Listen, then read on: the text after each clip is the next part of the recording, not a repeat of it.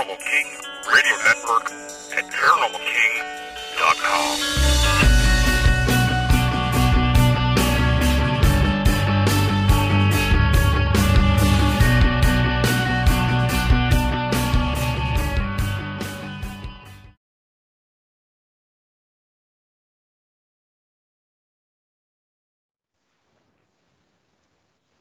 Welcome to the Paranormal News Insider for the week of August 17th, 2021, and episode number 488.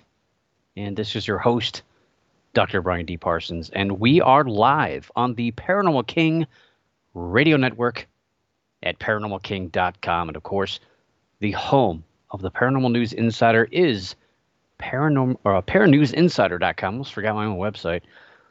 That would be really bad. So ParaNewsInsider.com, and of course, ParanormalKing.com is the unofficial home, the home of the network home, and the home of a lot of great shows. If you've not listened to the other shows on this network, you're missing out. And hopefully, I add to the entire smorgasbord of paranormal information and education. I suppose you throw that word in there as well. And tonight, we've got some interesting news. And speaking of education, hopefully I'm going to get some time. We're going to sit and we're going to talk about what it takes to investigate the paranormal. It's a lot harder than just sitting around and looking at pictures or guessing or running around in a dark building with a flashlight. Seems like what a lot of people do. I'm going to carve out a little bit of time to talk about that tonight. And we got some, I guess I'll go ahead and make kind of an announcement, I guess, for this fall. I'm very excited. I'm going to actually have an appearance this year. I didn't think I would have any sort of live or otherwise appearance with all these things going on with now variant is the word of the year this year. So last year I had a couple of kind of scratches from appearing at live appearances or places. And I did one, I can't remember, it wasn't a Zoom meeting, I forget what it was. One of those, they're all the same, the virtual things. First live appearance since 2019, I guess. Yeah. I'm thinking about it. I'll be back at the Westerville Public Library on October 18th, and hopefully I'll be able to appear live. That's always the big question, whether or not, in the last 2 years, whether things are going to hold out. Things are a little sketchy, but hopefully I'll be there October 18th. And so far, it's my presentation is called The Unexplained: Cryptozoology, Ghosts, UFOs, and More. What are the facts?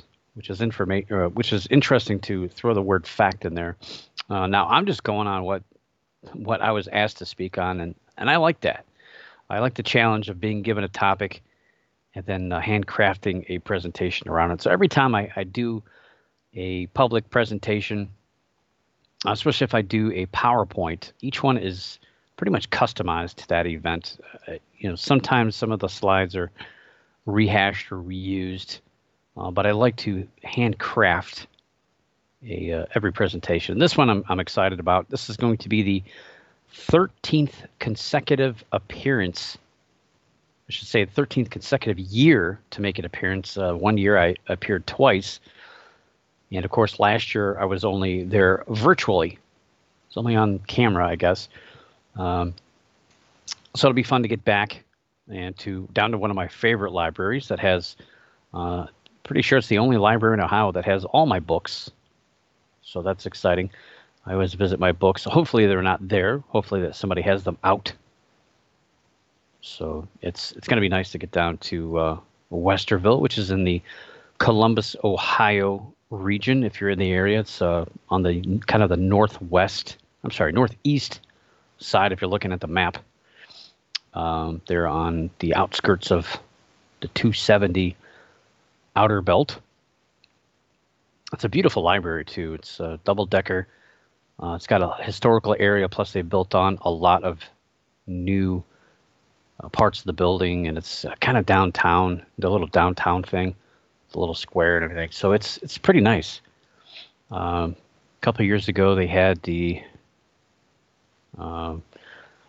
presidential debate right down the street when I was there, so pretty cool. Still had a big crowd. So I'm looking forward to that. I'm excited to actually getting out and talking, and we'll have a little bit of that tonight as we hopefully I'll have a little time. I'm going to carve out some time tonight. I purposely left a few things on the wayside to be able to talk about this stuff. And yeah, libraries. How many people actually use a library other than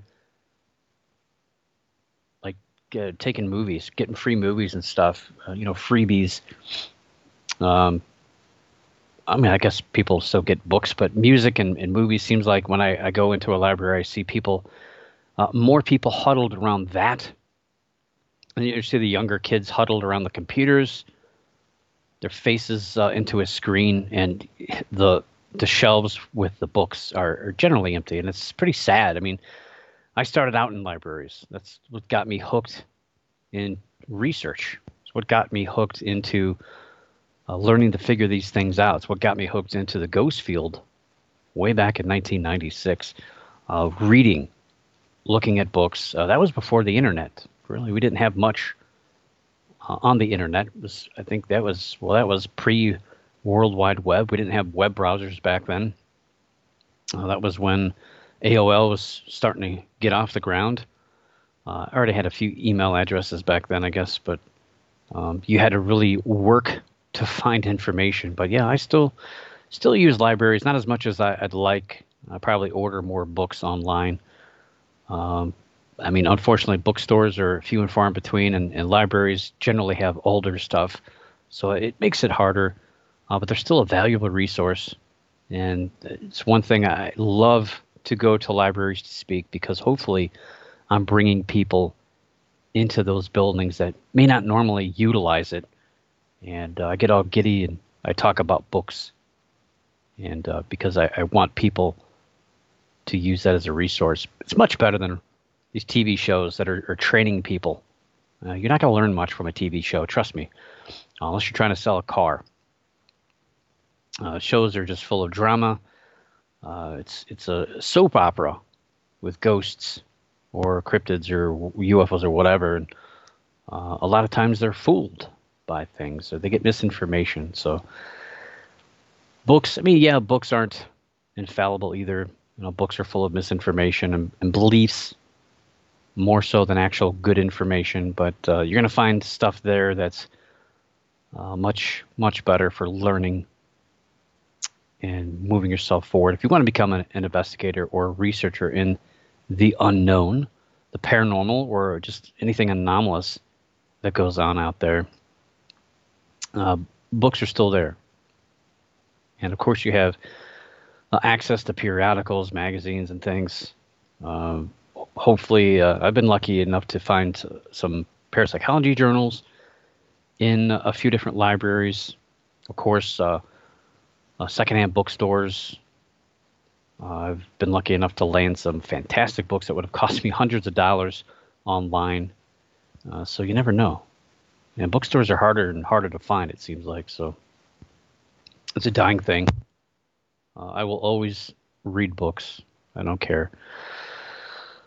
Never caught on with the Kindle and all those things. It's hard to read on a phone, I guess. I just read stories, or news stories and things. It's hard to read a book on there. Anyway, I don't want to get too carried away. We're going to jump into the news this week.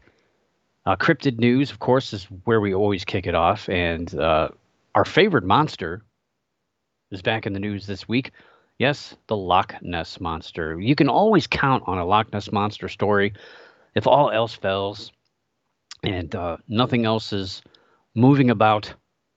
The Loch Ness Monster is always there. So the Loch Ness Monster has officially racked up 10 official sightings for 2021. Wow. It's off to a huge start. Now, official basically means through the official Loch Ness Monster website that tracks sightings. It's just one guy, basically, keeps track of this stuff. And the news, they eat it up over there. It's a huge clickbait in the United Kingdom. Everybody's always, wanting to escape, I guess, reality or political things going on. So everybody reads those stories, and any UFO thing also gets clicked on. But you can always guarantee if you throw the Loch Ness Monster in there, people are going to click on it. You're going to sell stuff, and looking at these 10 sightings, I'm a little skeptical. 6 of those sightings were done on the, we've talked about it, less than stellar webcam. Really horrible. They always joke about a potato taking pictures. Yeah, it's pretty bad to see some of these pictures. It looks like it's on a hill 3 miles away from the water, and somebody smeared petroleum jelly on the lens. And it's just bad. It's just bad. The last 2 sightings were captured by people at the loch, and strangely enough, I found this interesting. The last 2 sightings both mention tour boat vessels operated by Loch Ness by Jacobite. So a tour boat, great, now I'm talking about it too. Independent company. There's a bunch of companies that have boats on the water. And looks like this one's getting a little advertising. So I wonder how much that's going to influence things from here on out. People use boats by name. However, one visitor who came to the Loch Ness area to see the monster didn't quite get the show that he wanted. Was a little upset. And, I've had those vacations. I've had those times where you go somewhere and you don't get good service, or you don't get what you expect. You got to do your research, though. You got to know what you're looking for or looking at. And this person gave a 1-star review. That's out of 5 stars, by the way. I think that's pretty normal. 5 stars. After visiting the Loch Ness area and not seeing the creature. So I guess when you go there, you have to see it. I don't know. This person put on TripAdvisor this review. Obviously, one of the larger, if not I guess that's the largest TripAdvisor. Everybody reads TripAdvisor. I know I utilize it. I've left a number. I think I'm well over 120 reviews. I could probably do a lot more, but I don't do every single one. A lot of people do. They go to a restaurant down the street, they use TripAdvisor. I only use it when I go to big places. When I go on vacation, I go on a cruise, or I go to a different state, or to a kind of a touristy area, I suppose. But yeah, TripAdvisor is pretty big. And the review read, it says, quote, "What a disappointment. We traveled 400 miles from Grimsby to see the Loch Ness Monster, and it didn't show up. Don't go if you're wanting to see it, because you will end up bitterly disappointed." You got to proofread those things. Like we were. Wife and 2 kids waited around for hours. Viewpoints were crowded and dirty, and the weather was terrible. Like it's the lake's fault for that. One moment sunshine, the next it was hard to keep up. I thought the whole experience was horrendous. I wish I hadn't bothered. It's just a tourist trap. Really? No kidding. And not sure why they would advertise the Loch Ness Monster when it's all a lie. There's much better places in Scotland. Won't be coming back. That's it, end quote. The post was submitted on August 4th by a user with the name Ron for his visit back in June of this year. And it was the 28th 1-star review for Loch Ness itself out of the 1,725 reviews. And so far, it's maintained a 4.5 star, again, out of 5-star rating. That's pretty good. That's pretty solid. I mean, how can a lake be wrong? I don't get that. It's a body of water. And so there's out of the 1,725 reviews, 913 are excellent, 511 very good, 220 average, 53 poor, and of course the 28 terrible reviews. The rest I read that were terrible were just, I don't know, just subjective things that probably wouldn't happen to everybody. Just terrible luck, I suppose. But yeah, take it out on Loch Ness. It's its fault as a lake, I guess. People have that. Most people leave. If there's anywhere to leave reviews, people either leave really good reviews or really bad. So, this is. I guess this is more skewed toward the top and middle, but I mean, be fair. Come on.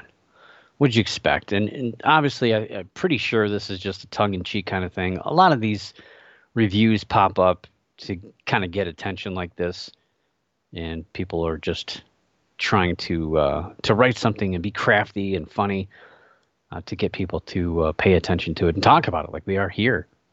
And it made the newsreel out there in the United Kingdom, The Sun, and a couple of other places. So, of course, if you want to keep up on the latest Loch Ness Monster sightings, official ones, go to LochNessSightings.com. All one word, LochNessSightings.com. And you can look at decade by decade, year by year, however you want to look at it. It's exciting reading. And hopefully some other monster out there steps up soon. Not my favorite thing to talk about, but it's in the news, so I got to talk about it. Can't ignore it. It's there. And one of my favorite kind of off-topic, I guess off-cryptid topics. Some people argue and say these aren't cryptids, but there is room by definition for these things. And a couple of years ago, 2019, this is a big year for these creatures. Of course, I'm talking about alligators. And people are like, how can an alligator be a cryptid? Well, when you have alligators on the loose in Chicago, that's a big deal. And that was one of the biggest stories in 2019 was on an alligator that was on the loose in a lagoon in the Chicago, Illinois area. He went on to become known as Chance the Snapper, and was just one of the many recent alligators seen in the wild. They're all the time up there in Chicago, out there in the water, in the lake, and surrounding areas. Chicago's a big area for random alligator sightings. Now, how do they get there?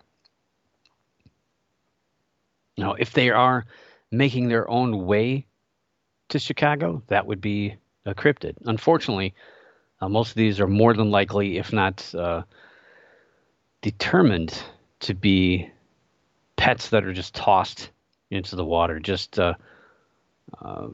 tossed aside. When they got too big, people can't take care of them. They decide, it was fun last year, but now I don't want the responsibility. So they just toss it in the water.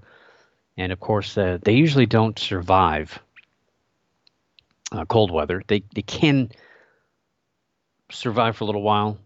They can survive in icy water for a while, but it gets too cold too long, and they just can't move around. They just can't breathe, and they eventually die. And it's pretty sad that happens. And it's amazing how many are discovered and how many stories there are. If you just look, it's not front page news. These things aren't generally talked about too big. It's one of the reasons why I liked talking about it. When I started digging in, I see these stories just kind of in the undercurrent of the regular news.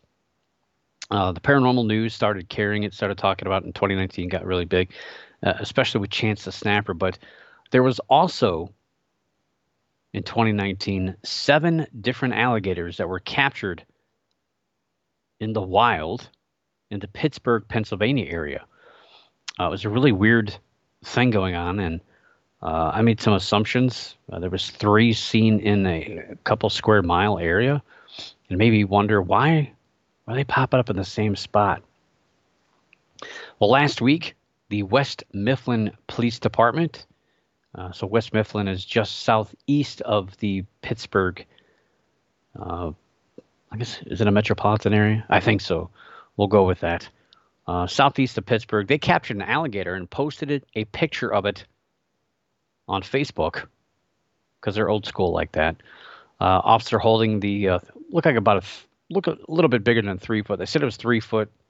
Looks probably closer to 4 foot to me, but you can't see the whole thing. And I don't know how big that guy is. It's kind of hard to judge. Plus, he's kind of holding it out a little bit. Force perspective. When you're holding something out in front of you, that's what you do when you catch a fish. You hold it out in front of you, closer to the camera, so it looks ginormous. A young alligator, a little smaller than the one in Pennsylvania, was also captured in the mountains of Tennessee last week. The alligator was found in a Bradley County farm pond. And Bradley County is along the Appalachian Mountains chain. That's 100 miles southwest of the Great Smoky Mountains National Park. Not likely that an alligator made its way up into the mountains. Not something that they would normally do.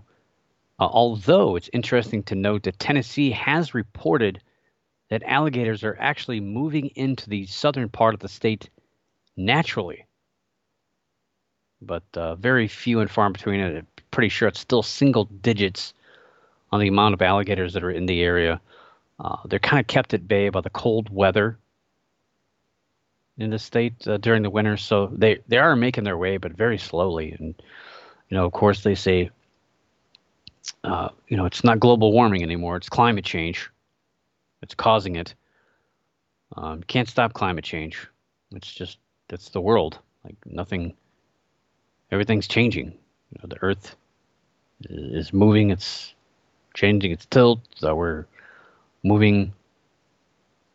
The moon is moving. I mean, nothing stays the same. The climate's always changed. It's not stayed the same for any long period of time. It's just part of sitting on this rock. It's what's going to happen.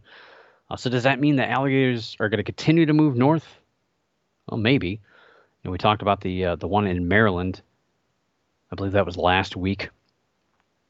It's possible that one went out into the ocean and made its way up north. It's not likely, but it's possible. You never know. I have to keep an eye on that. I don't know why. I'm just, there for a while I was obsessed with mountain lions. Now it seems like I'm obsessed with these alligators. And I was reading today a kind of an unrelated but a scary event that kind of ties in with these alligators.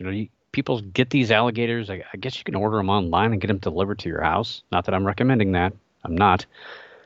But people get these. They think they're cool. It's neat to own an animal that is prehistoric, survived a long, long time, outlived the dinosaurs, and they're dangerous. I mean, forget pit bulls. Alligators are way more deadly than any dog. Not that pit bulls are inherently dangerous. They're very loving as well. They're just dogs. People label them. But alligators, on the other hand, these are wild animals. You can't tame them. No matter how many times you read about people saying, oh, this is my pet. This is my friend alligator. A scary event took place during a 5-year-old's birthday party at the Scales and Tails Petting Zoo in Utah.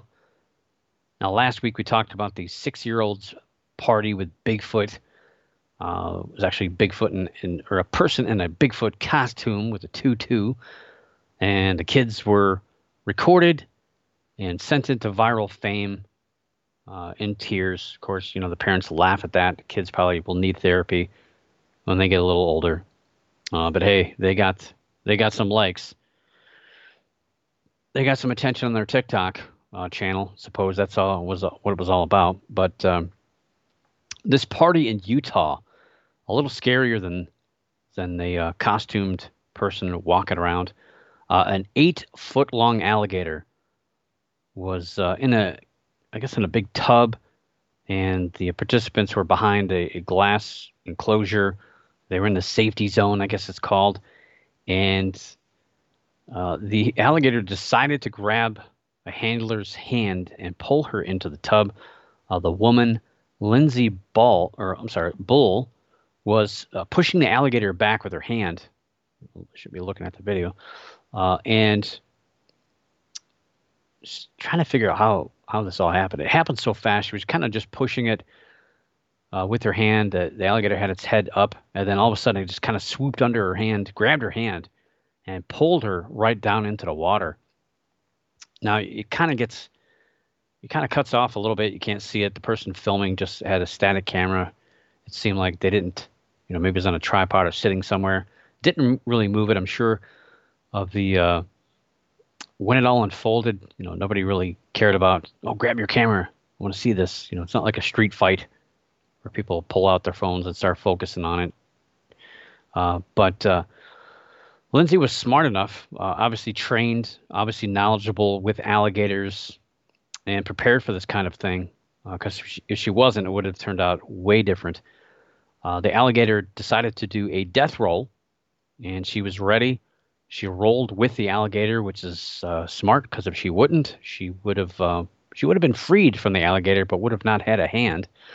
Luckily, a bystander jumped on the back of the alligator, and the alligator's name is Darth Gator. So if you want to watch that video, it's a little scary. It's not super scary, but gives you the creeps if you don't like that kind of stuff.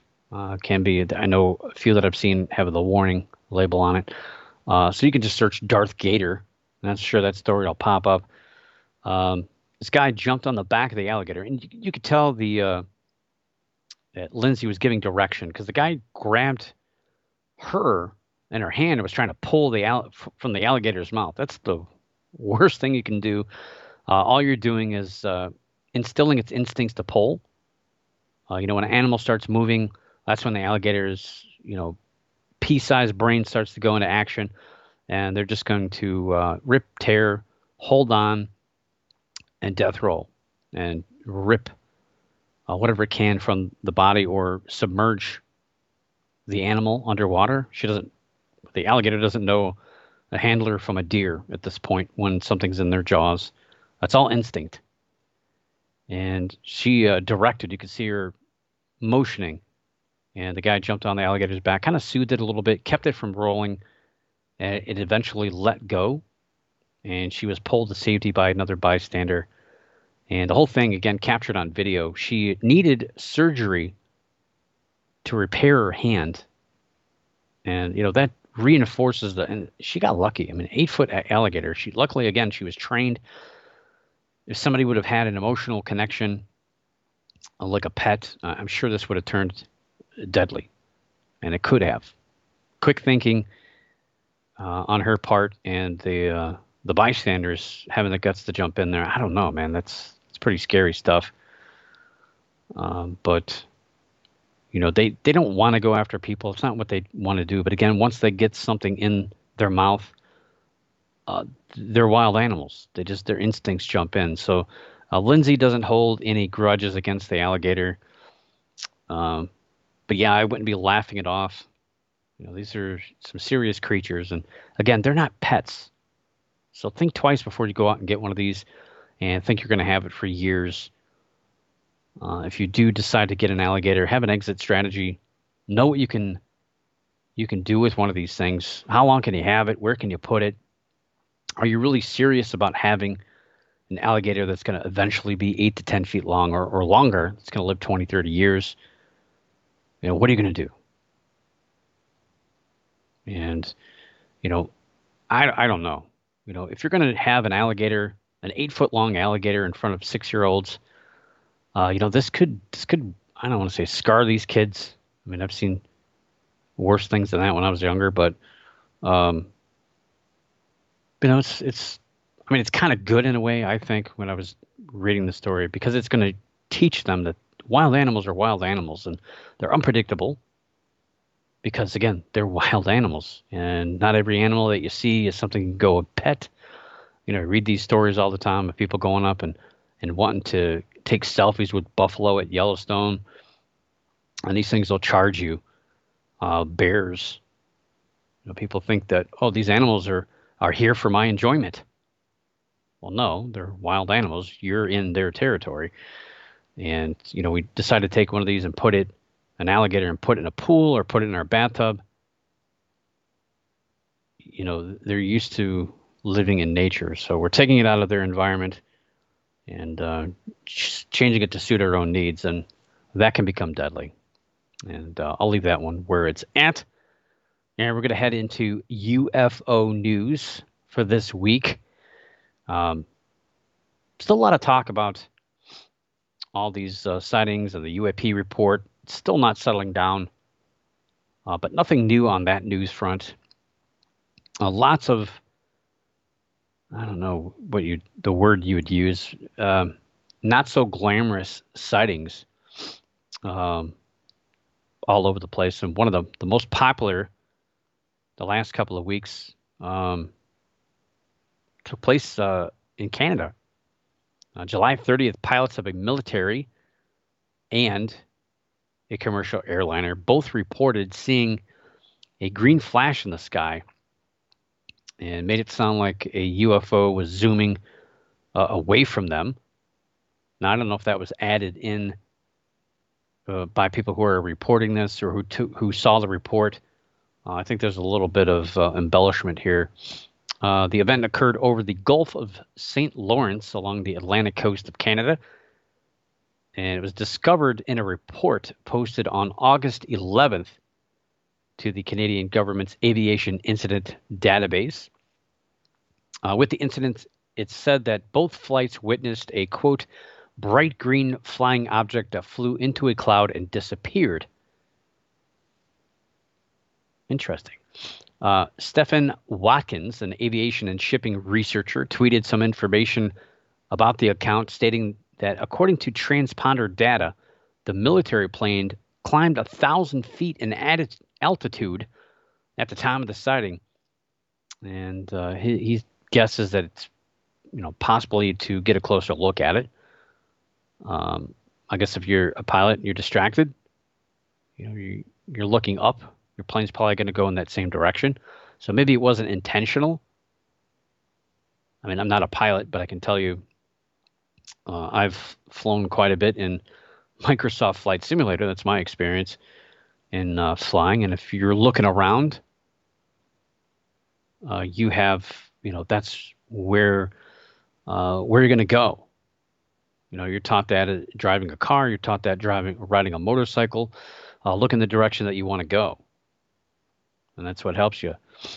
And I'm sure that same goes for flying a plane. Of course, again, I don't have a pilot's license, but I would assume that if you're looking in a certain direction, that your plane probably is going to go in that direction as well. So I don't think the military plane was chasing anything. It's probably just kind of, a normal course of somebody observing something out of the ordinary. And of course, green flash, the first thing that I thought of when I read this story or I saw the headline for it, a meteor. So most meteors, large meteors, I should say, most little ones are white. They're so fast, you really can't tell. You can't really see anything. There's just small pieces of dust. But large meteor breakups observed in the atmosphere generally appear green. And this, of course, you probably know this is due to the high presence of magnesium in the meteor. And if you've never seen it, I've got one of those little pictures here. I'll share in the chat room of what colors, or what I should say, what metals, minerals, things. Depends on the chemical composition. So if you have magnesium, of course, it's going to be green. Sodium, primarily sodium, is going to be orange. Calcium in the meteor causes kind of a purplish. To me, they look kind of like pink that I've seen. But iron would be yellow. Nitrogen and or oxygen would be reddish. I've seen a few red ones. Most, I would say, are greenish. And of course, green is the easiest wavelength for us to see, so that's why we see that. But pretty nifty little thing. So if you see these, and of course, they can be seen in different colors. I've seen some white ones. Of course, it could be a variety of chemical compositions in that, creating that white effect. And it could be the backlighting. It could be just your vision. Things they happen so fast. It's really hard to tell sometimes. And the flashing of the meteor breaking up in the atmosphere, and of course, you're in a plane flying at 300 plus miles an hour through cloud cover, and this meteor is moving.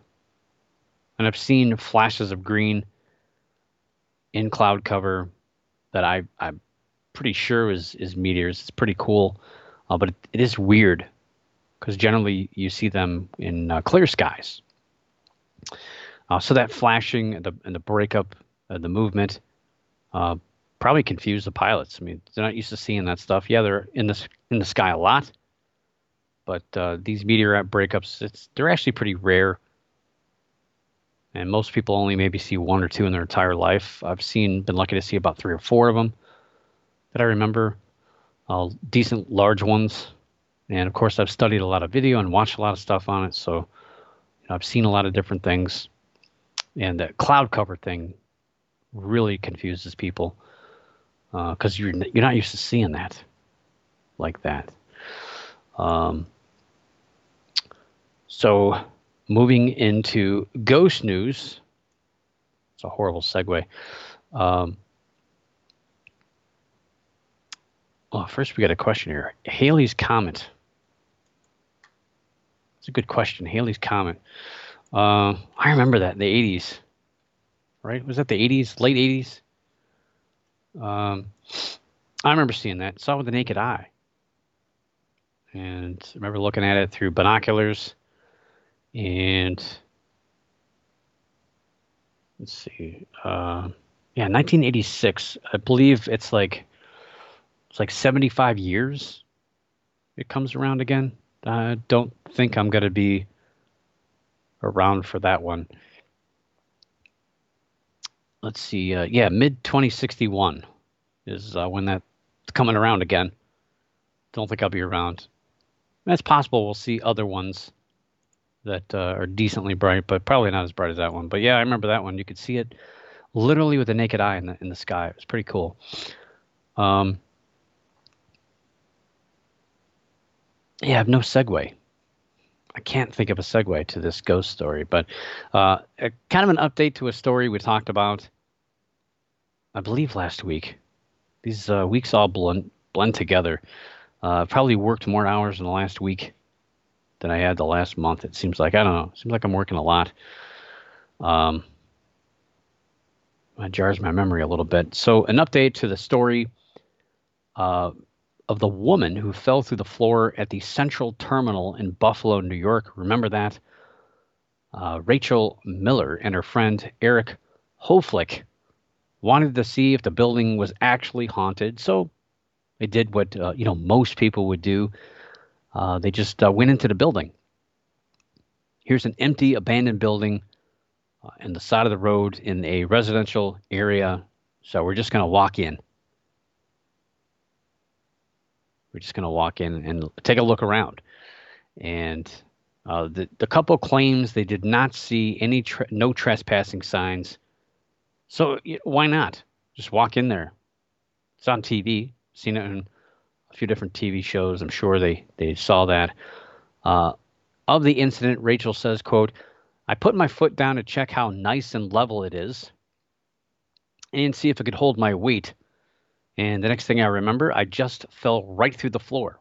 I don't remember the fall. I remember waking up," unquote. Well, she did fall 15 to 20 feet through a substation roof and suffered injuries, including a broken shoulder blade, 4 broken ribs, and a punctured lung.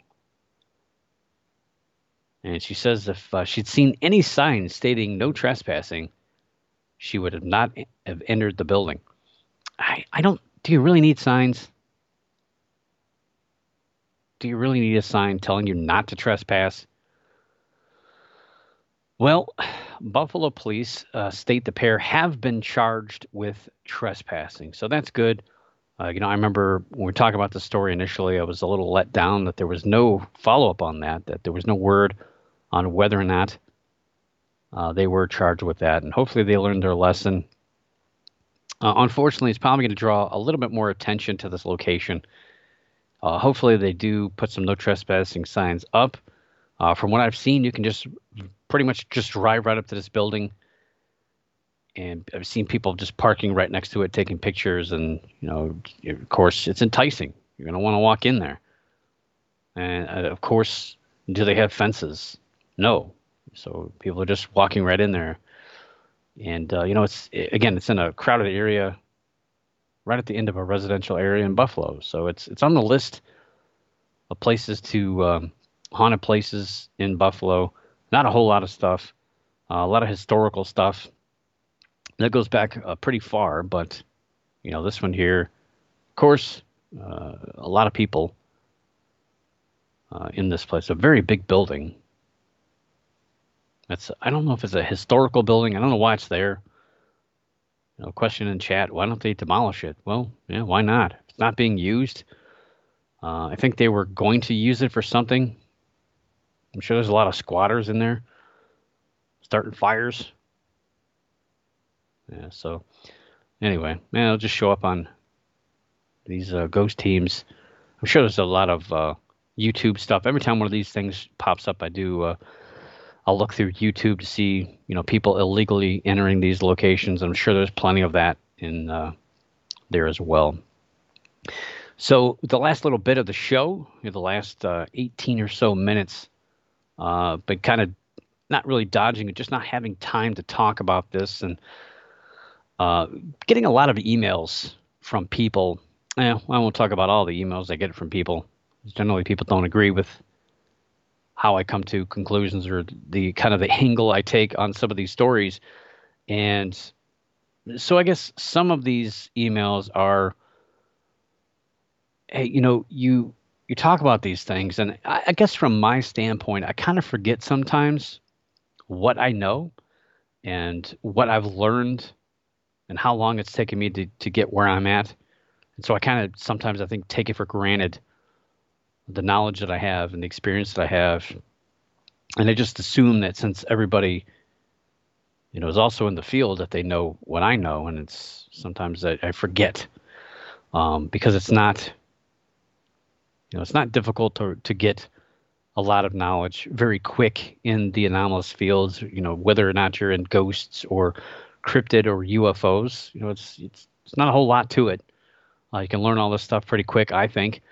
But when you get experience over time, over 25 years I've been involved, you do learn things that maybe other people aren't getting. And you've gone through, I've gone through several changes. Of course, when I first started out, everything was analog. So we had cassette tapes, shoebox recorders, tape cameras, tape, 35 millimeter cameras. We had tape, VHS and VHS-C, video recorders, and now everything's digital. And the technology's changed. Some of our approaches have changed. Technology seems to take the focus versus the attitude and the approach that we had back in the day. But I'm getting a lot of questions is how do I become a better investigator, basically? And how do I research these claims? And how do you research these claims when you read these stories? Or do you just go by what people say? And it depends on who's saying what. Now, if you got somebody like Mick West from metabunk.org, he seems to have his head screwed on straight. Of course, I'll take what he says, but I don't take what people say 100%. I do my own research. I look at things myself. I make my own opinions because that's what the show is. It's pretty much my opinion, and I don't just roll with the story. Sometimes I say things that people don't agree with and people don't like to hear, but I let the evidence or the data speak. And I don't, and when it points in a direction, I don't take, I try not to be subjective. I try not to let my feelings or my emotions get in the way. I let it speak for what it is. And unfortunately, most of these stories, overwhelming majority, are misinterpretations, they're hoaxes, the wishful thinking. It is what it is. But, I feel that the more that we learn what to look for and the explanations, I think the more that we train ourselves to identify these things and not just wash it away and not just say, well, that's just another fake story. Let's move on. I'm not saying that to be dismissive, but to learn how to alleviate ourselves from rational explanations over time. With these stories, we understand how to look at it, and once we get to that point of knowing what to look for and being able to identify these things, then when something anomalous, truly strange, or truly unexplainable pops up, we can sit and ponder, not just to say, hey, we can't explain that, but to know that since we know this much, we also know that we don't know everything. So maybe there is an explanation, not to jump to that paranormal conclusion. It's just unknown. And I've had a few people also in a roundabout way kind of ask me, well, what makes you special? Why do you think that you can have this radio show and you can judge these stories, or you're just following along with these things? And, other people have asked me legitimately, like, what is your background? I don't really talk about it much on the show. I did operate a paranormal investigation team, the Ohio Paranormal Investigation Network. I was the director of that for 15 years before I decided to shut it down. Now, granted, it was primarily a ghost research group, but I started to do kind of independent research. I had a few people in the group that were interested in claims of cryptids, and as well as UFO claims, UFO sightings. And there was a lot of correlations with some of the topics within ghost research. I guess ESP, being able to get information or feelings or thoughts from from the environment or from a ghost. Pretty much that's kind of what a ghost is. We're kind of reading the environment.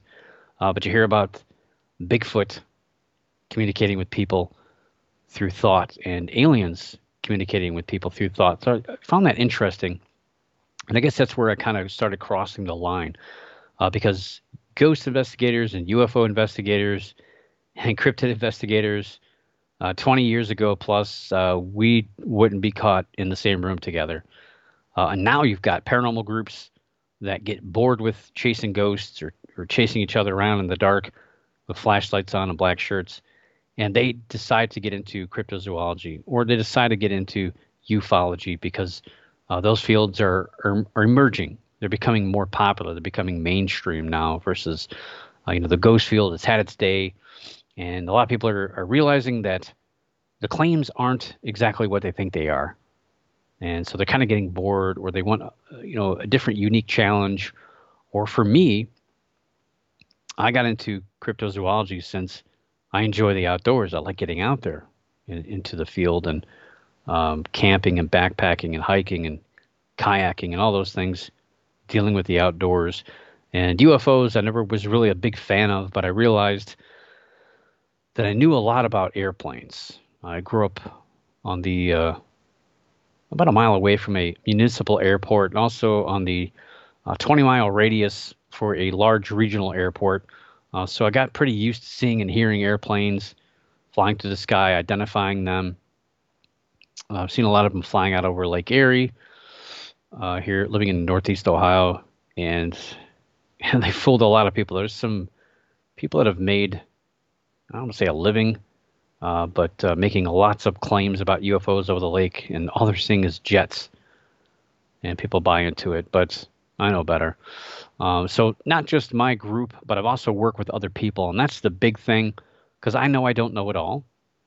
and I'm willing to ask other people questions. Just in the ghost field, I learned from people like Lloyd Auerbach, emailing him and calling him and asking him questions, down to when I got into UFOs. I worked with MUFON. I asked them questions, and different people involved in that organization helped me out to an extent, and I learned a lot from their um, MUFON Field Investigators Manual, which is quite expensive. But to me, it was worth the investment as a researcher and investigator. I also worked with a team called Sasquatch Research Initiative out of British Columbia, Canada, that I learned a lot, not just about Bigfoot investigations, but all sorts of cryptid investigations, as well as just investigations in general. And there for a while, I was the Ohio representative of the Center for Fortean Zoology, headed up by Nick Redfern. I'm sure you know who he is. We were called Crypto Squad USA. It's kind of a blog, but it was a network of people. So I learned a lot from a lot of other researchers in other states, including, Nick himself. And I guess now the Ohio representative for the CFZ is our own Colin Schneider, who's Monday night's host of Crypto Kid Show. So he's taken over the reins. The younger people always move in. But so he's carrying the torch, which is pretty cool. And again, I've asked a lot of questions as a ghost researcher. I was ultimately asked to join an organization called Paranexus Anomalous Research Association, and worked with that group for a long time, and was invited to the what they called the Anomalous Evidence Advisory Board. So it was a board of some of the top researchers in the organization, and people from just excellent backgrounds, photographers and pilots, and just people of different backgrounds that were all coming together, offering their own perspective. And I learned a lot from other people's perspectives on looking at evidence and disseminating things, and learning how to read the EXIF data. So any digital photograph, and this is the plus side of digital photography.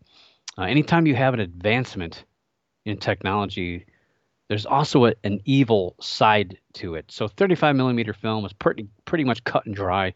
You could kind of tell, you could pretty much tell when it was altered, although there was a lot of things that could happen to it with if you tried to do it yourself. Chemicals could cause problems. Static electricity caused problems in 35 millimeter prints, but you could pick it up. You could tell. And then, digital comes along. It's a lot easier to get pictures. You don't have to wait to get them developed. Imagine waiting to get your pictures developed this day and age. We used to have photo mats, drive through. You'd take them and you have to wait a whole hour or longer, 3 days sometimes. Can't imagine that nowadays. But with digital photography, now people can change things. There's kids, probably 5-year-old kids, that can put things in photographs that would blow the movie industry out of the water 10 years ago. It's there. But the good thing is that any kind of alteration leaves a trail. So if you know what you're doing, you know what you're looking for, you can look at the metadata or the EXIF data in a photograph. If it's the original file, if you're looking at something strange that's been altered numerous times, you're going to see it. It's going to pop up. You'll be able to tell. And they also leave a lot of trace evidence on the picture itself. When you zoom in, you look at pixels. There's different software you can put in there that can detect these things. So again, every advancement in technology results in people being able to fabricate or create things, but there's also ways to identify these things. And that's generally what we get in the paranormal field. We get photographs, UFOs, Bigfoot, ghosts, all these things. So it's up to us to disseminate that information. And I've also written a lot of books, 6 books, but I highly recommend not reading the first 3 books that I wrote. 2 of them in 2008, 1 in 2011. However, my last 3, my 4th one was it's called the E4 method. And that's my personal methodology of ghost research. It's a unique blend of different approaches that if people did it, they would have more experiences than I've ever had before. But people don't. People want to take the easy way out, and I get that. I understand it. It's an investment in time and knowledge and a methodology that you have to learn and repeat, and people don't have the patience for it. I get that. Um, so there's a lot of information about actually sitting and talking to people, which again, people don't have the patience for. People don't want to interview people. You know, their thought of interviewing people is sitting down and saying, "Hey, where did this happen? Where can I set up my camera?" Well, there's a lot more to it than that. People have a personal investment in these things. Of course, my fifth and sixth books, I had written one on cryptozoology in 2014. In 2015, I had Lauren Coleman wanted to get involved. He wrote a foreword for it, so I relaunched that book in 2015. And again, a lot of focus on the interview process, but obviously the book is geared toward cryptozoology. Same thing with Handbook for the UFO Investigator 2017, same thing. And that was hard to use the word investigator because to me, there's a researcher and there's an investigator. And if you look up the words, they're pretty much the same thing. But to me personally, a researcher is something, or I should say someone that gathers information not from the field itself, but is looking to discover information. And to a lot of people, that just means to Google things. And Googling just isn't ever, that's maybe a starting point, but should not be your end all be all as a researcher. That's a starting point. It's one method of an avenue of research gathering. You should research to support information, not beliefs. If you're investigating a Bigfoot sighting, looking up Bigfoot sightings in the same city or the same county or the same state, that's not really helpful. You may think it is, but it's not going to validate the sighting. It's just going to validate your opinion of that sighting. So you have, I've mentioned journals, scientific journals. Other people are a good resource. Books, like I mentioned, other reference materials. There's a lot of historical data out there on animals and animal behavior for cryptozoologists, airplanes, airplane technology, different things dealing with space, planets, all sorts of things. Your imagination is the only limitation as a researcher. And I would think a good researcher, this is how I feel, I don't know how other people feel, but if you're a good researcher, you don't necessarily have to be a good field investigator or a field investigator at all. And I've utilized a lot of researchers throughout my time in the paranormal field, people that don't want to even set foot in a ghostly environment or in the woods or anything like that, but they're excellent researchers. Maybe they don't even have anything to do with the paranormal. A lot of people help me research property owners and death certificates and where people have moved to, a lot of stuff that I don't know how to do or have access to do. So utilize people. And then you get into the investigator. So to me, that's boots on the ground. Somebody who's out there in the field. I think the other way around. You have to actually be a researcher to be an investigator. If all you're doing is trounce around the woods, claiming to see Bigfoot, you hear Bigfoot knocking on trees everywhere, or you see UFOs flying overhead or ghosts everywhere, you got to do research, or at least have somebody that you can lean on to do research. And one thing I think one of the biggest important things to teach people is when you're a ghost researcher, you're a cryptozoologist or ufologist, whatever you want to call yourself, there's no actual title for those. That's just kind of made up stuff. There's no degree that you can get on this that's actually an accredited university that's a scientific degree. Now, there is a lot of places you can get certified or degree. We could talk about that some other time. But the big thing here is you're not actually studying ghosts. You're not actually studying UFOs. You're not studying Bigfoot. What you are is essentially investigating the witness testimony. So the experiences. So think of it that way. We're not studying the actual physical things because they're not there anymore. Right? The cryptids moved on. Bigfoot's gone. He's hiking up the hill. but we're looking at the experience. We're also looking at anything collected separately. So photographs, videos, all that, we're looking at separately. And the other big piece of advice I can say is know what is normal. I mean, there's no sense in labeling everything as paranormal if you don't really know what is normal. Do you know what animals actually live in the area where this person saw something? Do you know the behavior of a bear or a deer? Do you know what they do? Do you know the sounds of certain animals? Do you know what a fox sounds like in heat? Do you? So once you know what is normal, it helps you identify things that are potentially abnormal or even paranormal. And you got to get out there. You got to experience things. No substitute for that. And I've talked about it, interviewing. Very, very important. People just tend to glaze over that because they want to get out in the field. Interviewing. Very, very big deal. Bottom line is solve the mystery. It's like Scooby-Doo. Pull the mask off. Take the data, take the evidence, take it wherever it decides to take you. Don't let your emotions or your feelings or your beliefs guide you. Let the information guide you to that direction. I could talk on this for like hours and hours. It's a very filtered kind of approach to all this stuff. Maybe I should blog about it. I blogged a little bit about the basics of researching online media, which is very, very important. We see these pictures all over the place, and people spread stories. Some of these pictures are rehashes from things we've seen 20 years ago. We talk about that all the time here on the show. So I do have a little bit of a blog. That's way back in 2016 I wrote that.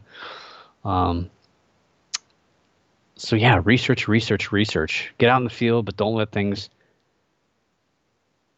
Be objective. Don't be subjective. Don't let things influence how you think. All right, that being said, I don't want to drag that too far. Appreciate everybody showing up tonight, listening to the show. Do want to let you know there will be no show next week. I've got my inventory for where I work, and I'm going to be working like the next, 8-9 days in a row. I worked 14 hours today, so I'm sure that it's going to be the same all week long. So it will not be here next week, calling in sick. But for now, keep your eyes in the skies, your ears in the woods, the hair standing on the back of your neck, and always keep your mind slightly ajar. And above all else, don't stop believing. For the Paranormal News Insider, this is Dr. Brian D. Parsons reporting